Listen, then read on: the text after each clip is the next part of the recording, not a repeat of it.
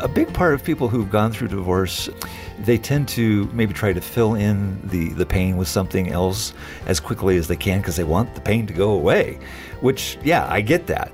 On the other hand, if you don't deal with your pain, it will come back and bite you eventually. It's crucial to look for and find forgiveness and healing after divorce, as Gil Stewart shares on this Focus on the Family Minute. And so there were things that I needed to do with regards to my own heart to know myself so that when I did go into a new relationship, Lord willing, that I had done my work, that I had repented of things that I had missed, but at the same time, strengthening those things. There was a real process of healing there that I really had to kind of get my heart back, and a lot of that was done through a process of just forgiving not only my ex-wife, but myself. You can hear more from Gil and Brenda Stewart about relational healing when you stop by FamilyMinute.org.